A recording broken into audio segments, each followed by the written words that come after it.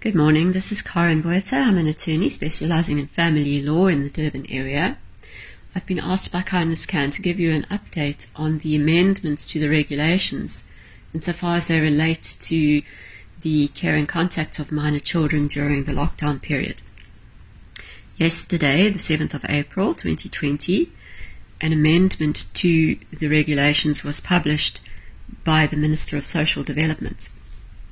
These regulations read that during the lockdown period, the movement of children between the homes of co-holders of parental responsibilities and rights is prohibited except where arrangements are in place for a child to move from one parent to another in terms of 1, a court order, or 2, where a parental responsibilities and rights agreement or parenting plan, which is registered with the family advocate, is in existence.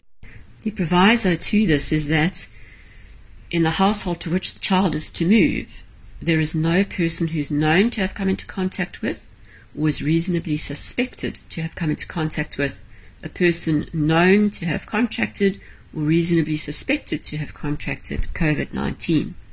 Furthermore, the parent or caregiver who is transporting the child concerned must have in his or her possession a copy of the court order or the parenting agreement or parental plan. Now, whilst I know that there are many parents out there who have not had contact with their children for quite some time and who are missing their children terribly, we need to err on the side of caution. We don't know where this virus is. We don't know who's come into contact with somebody who may have contracted the virus. And my view is that you will be placing your children under considerable risk, and not just your children, also yourself, the other parents, and anyone else who they come into contact with under risk of contracting this virus.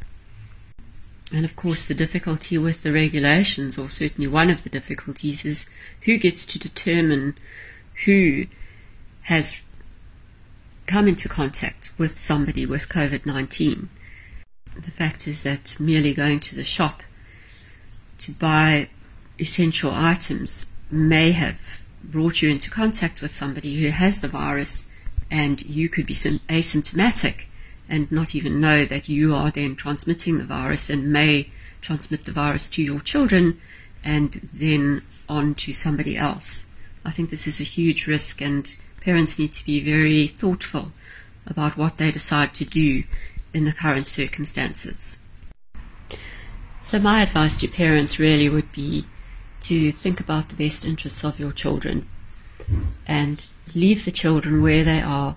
Use social media, WhatsApp video calls, Facebook, FaceTime, whatever it may be, to be in contact with your children on a daily basis, and don't place them in harm's way.